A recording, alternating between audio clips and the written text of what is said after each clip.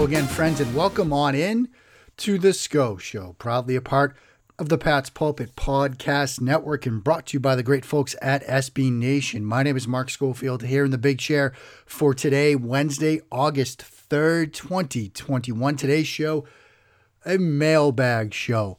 It's been a while since you guys have really heard from me.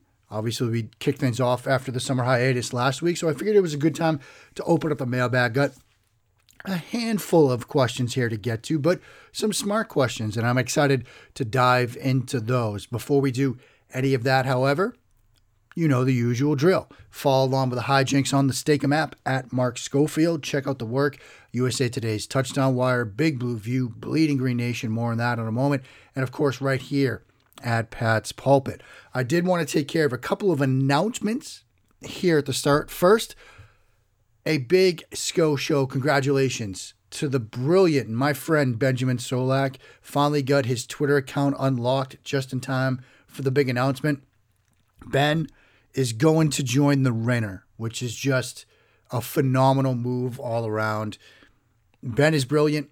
He is smart. He is a rock star. It's been fascinating to see the sort of rise that he's had over the past couple of years. Starting out over Locked On Eagles with Michael Kist, then the Draft Network, then BGN, and now the Ringer. It's great to see.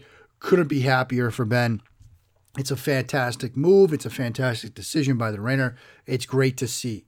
Also, Chris Vasseur at Coach Vass on Twitter. Want to send him a love, send him a shout out. Chris came down with COVID. He's in treatment right now, but it's been a bit of a struggle for him here at the outset. And, you know, Chris, buddy, I know I've reached out to you, but you know, we're all pulling for you, man. Thoughts and prayers with you. Huge fan of what Chris does. I'm actually going to talk about Coach Vass in the second half of the show, but if you can, reach out at Coach Vass on Twitter, send him some love.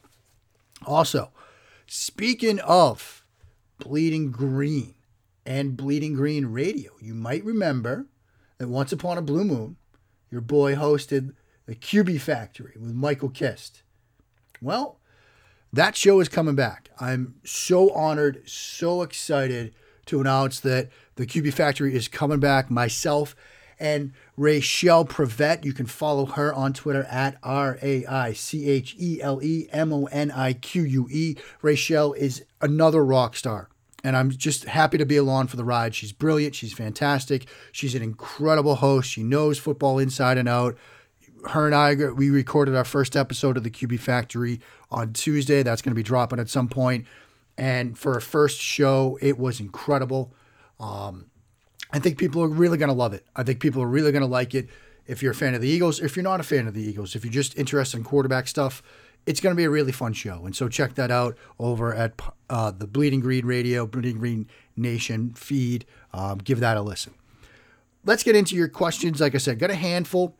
First two, we're going to talk about some rookie quarterback stuff. And the first one is a fascinating thing to sort of think about here. From Adam at Mano Cornuda, MANOCORNUDA. Give Adam a follow. Rich rookie quarterback taken in the first round is most likely to start a playoff game this season. Lawrence, Wilson, Lance, Fields, or Jones. I'm thinking Trey Lance, and it's a fascinating question. I think the best way to sort of start off is Lawrence and Wilson look like the longest shots, mostly because of where their teams are, right? You know, Jacksonville looks to be a year or two away. The Jets, as much as I love what they've started to build, you know, I love the Elijah Moore selection. It seems like he's been a rock star so far at training camp. I like going to get Elijah Vera Tucker, the guard. I think putting him with Mekhi Becton is a fascinating thing to think about. So I do like what both of those teams are building. Trevor Lawrence, obviously QB1. I do, though, think those teams are the farthest away. So that narrows it down to Lance, Fields, Jones. Now, as a Patriots show, there are hopes here that the New England Patriots will make the playoffs. But I do think, in all likelihood, Cam Newton is going to be the starting quarterback for this team. So if they do make the playoffs, I think it's more likely that it's Cam over Mac Jones. And recording this on Tuesday night, Patriots put the pads on for the first time on Tuesday. And apparently Mac had a bit of a rough day, but It's training camp. Don't overreact to that. I tend to want to caution people, don't overreact to training camp stuff, particularly with young quarterbacks. There's a learning curve. There's development. You want to see what you can and can't get away with. Sometimes they had bad days. And so I wouldn't overreact to one bad day for Mac Jones. But I do think that probably it's Cam if the Patriots are getting to the playoffs. And so then that leaves us Lance and Fields. And Lance Reddick came out over the weekend, talked about from the things that he's been told and he's hearing out of Bears camp that Fields is sort of lighting things up. There's a lot of excitement building about Justin Fields in Chicago. But then there's Trey Lance. And I'm kind of with Adam here because, again, recording this on Tuesday, the 3rd, and they started debuting some packages with Trey Lance, with the first team. It's a lot of designed run stuff, but you can see that there's at least a window into Kyle Shanahan's thinking, and that is, we're going to get this kid on the field no matter what. We're going to design some stuff for him, get him some first-team reps, get him running with the ones, even if it's just for some designed packages. And there's, if nothing else, a window to, they make the playoffs, he might be the first quarterback on the field for a designed player to technically get on a start. And then you think Chicago versus San Francisco. San Francisco is 2 years removed from an appearance in an NFC Championship game. You know, Chicago's made the playoffs the past couple of seasons, but they haven't really done much. I'm still leading Fields there. I'm leading Lance there. And so, yeah, I'm with you, Adam. I think Trey Lance is the most likely to start a playoff game this year. Next question comes to us from the one and only Bill Carroll. Bill is another absolutely brilliant football mind. You can follow him on Twitter at ELEVENBRAVO138. That's 11 Bravo 138. And Bill's question is this: among the rookie quarterbacks, who can have that Ryan Fitzmagic type of long and complex career arc? And I sort of want to step away from the first round rookies that we just talked about and talk about two guys that sort of could have that high variance spot starter that sticks around for a long time, maybe catches fire one season, moves, doesn't catch fire the next season, moves, sticks around in the league for maybe 10 years. And two guys that I think sort of fit that mold in my mind, Kellen Mond and Davis Mills. The reason being this: with Davis Mills, I think a lot of it is the stuff that he did well. And we talked about this all last draft cycle, right? NFL concepts, under center stuff, play action, deep drops, all those sort of things that look like what we traditionally associate with an NFL passing game. That right there might be enough to let him sort of stick around, bounce around from team to team. And he's obviously in an interesting situation right now with Houston. All the reports out of Texans training camp, Watson's not even putting on the pads. He's like a scout team safety when he's out there at practice. It seems like they're getting Tyrod Taylor to be the QB1 come week one. Mills might see the field sooner rather than later, which might give him a lot of NFL experience and exposure, sort of allow him to ease his developmental curve. And then there's Kellen Mond. Now, listen, the Vikings are going through a COVID situation. You know, they had Jake Brown in as their quarterback for a fan open practice on Saturday night. Kellen Mond tested positive for COVID-19. All the other quarterbacks had to go into sort of COVID isolation.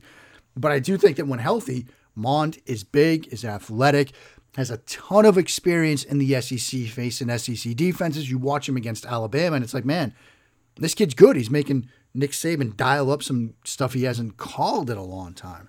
And so I think that experience is going to put him in a situation where, as far as what these rookie quarterbacks have and have not seen, he's probably seen a ton of stuff. And so that's going to also help his development curve.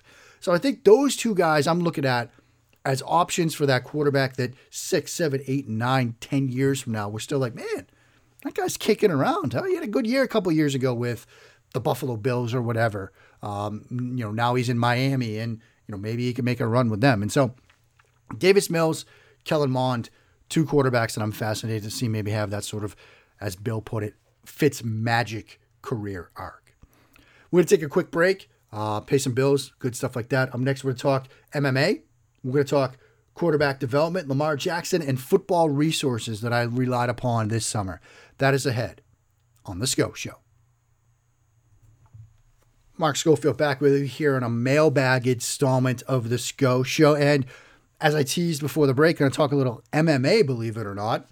Not really my wheelhouse, but if I get asked a question, I'm going to answer it. And this question comes in from Evan. He's on Twitter at EWRAIDER, EW Raider. And he asks, would you ever be willing to do an MMA crossover with the Schmo? And of course, he's referring to the Schmo Zone.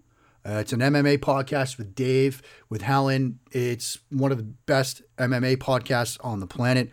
Really smart stuff. They talk about covering MMA, interviews, all sorts of really good stuff on MMA. And as you can probably expect, MMA not my wheelhouse.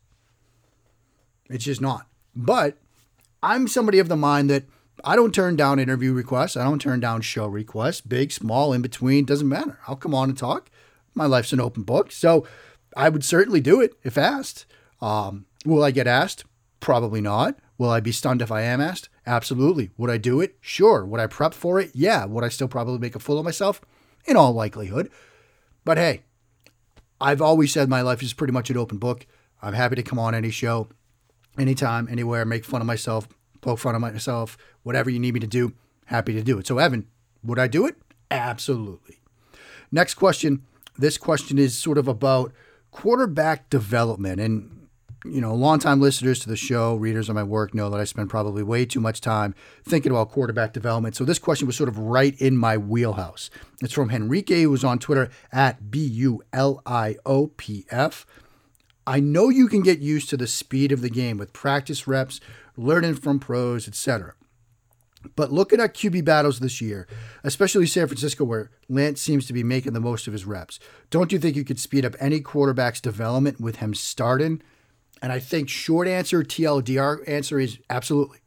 And I think it's important to give that one word answer some context. I used to be, Henrique, a firm believer in the sit and learn method of quarterback development. I used to think that, look, a lot of these guys, you don't want to break them. You don't want to ruin them. Let them sit, let them learn, let them soak it in, let them get those mental reps on the sideline. But the more we see this game, the more I think we're coming to realize, myself included, that there's really no substitute for just playing, for starting, for getting those reps. You know, I think of something that the brilliant and wise Emory Hunt tweeted couple of years ago about, you know, if you're going in for surgery, do you want a surgeon that's actually done the surgery or somebody that's just watched somebody else do the surgery? And now it's not exactly apples to oranges, but you get the point. There's sort of no substitute for actually getting those reps, for making those reads, those throws, the decisions. Sure, you can have the headset on, you can hear the play call and say, okay, well, we're calling 5-8-5 here. Again, simplified example, but we're calling 5-8-5 with comebacks on the outside, post route from the slot receiver, check downs to both sides. If it's cover 3 or middle of the field closed with a safety in the middle of the field, I'm reading the weak side, the 5 to the comeback. If it's cover 2, cover 6, cover 4, middle of the field open with 2 safeties, I'm looking at post to split them to the 5 to the check down to that side of the field. Okay, what am I seeing? It looks like it's cover 2 pre-snap. Oh, they're sprinting it to 1. Now I read it weak side. Sure, you can do that. And you can get that mental rep in on the sideline. But there's no substitute for actually being under center, making that read, that throw, that decision while guys are trying to put you in the hospital. And so there's that aspect to it. There's also sort of the competitive advantage aspect, which we've talked about a lot here and elsewhere. There's no substitute in terms of a competitive advantage standpoint, a roster construction standpoint, to having that rookie quarterback, cost-controlled rookie deal, all that stuff, which has led to perhaps maybe some rookies playing earlier than they should, and teams doing what they need to do to get them ready, to have them be functional on the field, familiar stuff, RPOs, and things like that. Now, that also has opened up sort of a Pandora's box, perhaps a double-edged sword here of playing these guys early, because if you're going to play them early, you want to get them on some comfortable footage, so you might run some RPOs and really sort of help them out, dumb things down for them. That's led us to what I like to call the Admiral James Stavridis paradox of quarterback development. And this is something I wrote a couple of years ago thinking about quarterback development when I was reading a fantastic book by Admiral James Stavridis, you know, who's formerly the Supreme Allied Commander at NATO, also commanded the U.S. Southern Command. He served his 5 years as the dean of the Fletcher School of Law and Diplomacy at Tufts, where he obtained his PhD. And in his book, Sailing True North, 10 Admirals in the Voyage of Character, Admiral Stavridis examined 10 historical admirals, their leadership style, and their character. And here's what got me thinking as I was reading this book about quarterbacks. He's writing about Zheng He, who served China during the early Ming Dynasty, in the 14th century. And here's what Admiral Stavridis wrote. At every port of call, Zheng He was confronted by new and often dangerous situations, which required him to make a range of quick decisions weighing his mission, the safety of his ships and crew, and his perception of the scene on the ground. During his third voyage, he called in Sri Lanka in the midst of a three-way civil war between a Sinhalese Buddhist kingdom in the south, a Tamil Muslim kingdom in the north, and a rebel Sinhalese warrior who fought both. His instructions were to establish relations with the people on the island, but those instructions were silent on this unforeseen and challenging situation, which must have taken the admiral himself some time to decipher. He was forced to adapt to the events on the ground without recourse to instructions from higher authority. He was able to establish trading relations with all three groups and kept Chinese neutrality and opportunity for further trade alive. Now here's where we're going with this. Even with the ubiquity and speed of modern communications, today's leaders still frequently find themselves called to make similar decisions on the scene, in the spur of the moment, and on limited situational understanding. In many cases, developing the ability to operate autonomously while remaining within the intent of one's mission is an important part of a leader's developmental process, one that today's leaders may have to develop on their own. If a young leader comes to over-rely on constant and near access to higher authority, he or she can miss out on this critical maturation step. Now, they're talking about admirals there, but let's talk quarterbacks.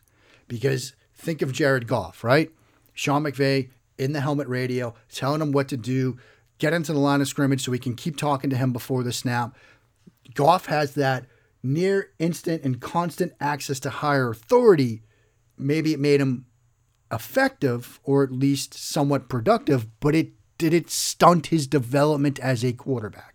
And that's what I sort of call the James Stavridis double-edged sword of quarterback development. If you're trying to rush these guys on the field and then doing all these things to sort of help them with RPOs and get into the line of scrimmage quickly and all that stuff, that's, you might call hand-holding that you need to do to get them on the field and to be at least efficient and productive, is that then stunting their development because they have that near instant access to a higher authority. So I do think, yes, absolutely, play these guys, but be careful that you don't stunt their growth. Next question comes to us from Parsingars at GARSPARSN. This is about Lamar Jackson. If Lamar doesn't progress as a passer and Baltimore doesn't get past the second round of the playoffs, how hesitant would you be to extend him this season? Thanks, Mark. Be well. You too, my friend. I still wouldn't be hesitant. And the reason for that is this. As I've said before, I often put myself in the mindset of an opposing defensive coordinator. And trying to come up with a defense to defend Lamar Jackson still gives me fits, still scares me. There are so many things they can do conceptually, run game and pass game, that give you fits. You have to worry about spying them. You have to worry about designed runs. You have to worry about the pocket breaking down. So how do you rush him? Do you mush rush? Do you drop 8 and just let him run around back there? There are so many different things that you have to worry about. So even if they continue to sort of struggle, don't get past the second round, I'm still going to extend him because I still think that what he offers you conceptually, philosophically, talent-wise is so dangerous in today's NFL. So I'm still going to extend him. I understand why there might be some hesitation from other people. I'm not going to hesitate. I'm still giving him the deal. Final question comes to us from our boy, Bill Rossetti. You can follow him on Twitter. He is on Twitter at BILLY_RICCETTE. And he asked, what were some of your favorite football resources over the offseason and summer? And I start with Coach Vass's Patreon. The Make Defense Great Again podcast, the Run Vass Option podcast. Subscribe to his Patreon and you can get access to clips that he cuts up on Huddle of, defenses from years past, but it's great learning because he'll tag them, if you want to see what one coverage looks like when it's run or another coverage looks like, or even some training tape, some, clinic examples of how different coaches teach different coverages and concepts and techniques. It's worth every penny. So many people have asked me privately, like, what do I do to learn the game like you? And first of all, don't learn it like me. Learn it better than me. But Vast's Patreon, his Huddle, his podcasts, top notch. JT O'Sullivan, who obviously played the game, knows the game inside and out. His YouTube channel is much must-watch stuff. I'd love to sit down with JT at some point, so talk about the game, maybe get him on a show. But he does videos on route concepts, on pass protections. Every time he puts something out there, I stop, I watch, I listen, I take notes, and I learn. And JT O'Sullivan's, his stuff is just fantastic. It is tremendous. Whether you know the game or you're learning the game, it's must-watch stuff. So JT O'Sullivan is sort of a huge, huge resource for me. Finally, I'm looking at it right now. It's a book titled R in Action, Data Analysis and Graphics with R from Robert Kabakov. That's right. Your boy is learning some Python, some R. This book is sort of like an entry-level dive into R. There's also a couple of other books that I've got that I've sort of put on the shelf for now, but I'm going to come back to them. First up is R for Data Science, Import, Tidy, and Clean Up Data. This was also something that I got on Amazon. It's by Hadley Wickman and Garrett Grolemond. This is going to be a bit more of an advanced dive into R. And then there's also another one, Python for Data Analysis. This was also something that I got off of Amazon by Wes McKinney, who basically kind of wrote Python. I'm trying to get deeper into understanding that and how to use R in Python for data analysis. Working my way through these. I'm going to spend some more time with them over the next couple of weeks because I'm a firm believer in sort of tying together the film and the data. I think in my experience going through the SIS Data Challenge, I sort of opened my eyes because it allowed me to test some of my own thoughts about, the game of football and the future of offense and put them to the test with data. And speaking of which, if you're listening to this before, say, 8 p.m. Eastern on Wednesday the 4th, my group, Dr. Bud Davis, Keegan Abdow, Joe Ferriola, we made it to the finals. And there will be a YouTube link. You can watch the streamed final presentations. We get into a lot of parent film and data. I'm going to talk a lot about explosive versus on-schedule concepts, something we came up with 2 different buckets for route concepts, and how the data sort of backs up what you could see on film with teams in their play calling. And so it was fascinating to be a part of that. Those 3 guys were just brilliant. It's an honor to make the finals. Excited for that. So you can check that out as well. That's some of the stuff I've been relying on this summer. As always, though, if you want more questions on resources and things like that, please don't hesitate to reach out. So that will do it here for episode 197 of the SCO Show. I will be back next Wednesday. We will have a guest. We will preview the first preseason game for the New England Patriots because we got to start, getting ready for stuff. So we're going to do that. That's something to look forward to. Until then, friends, stay safe. Check on your loved ones. Wash those hands. And when you do, sin along. And bless those Patriots' reigns down in Boston.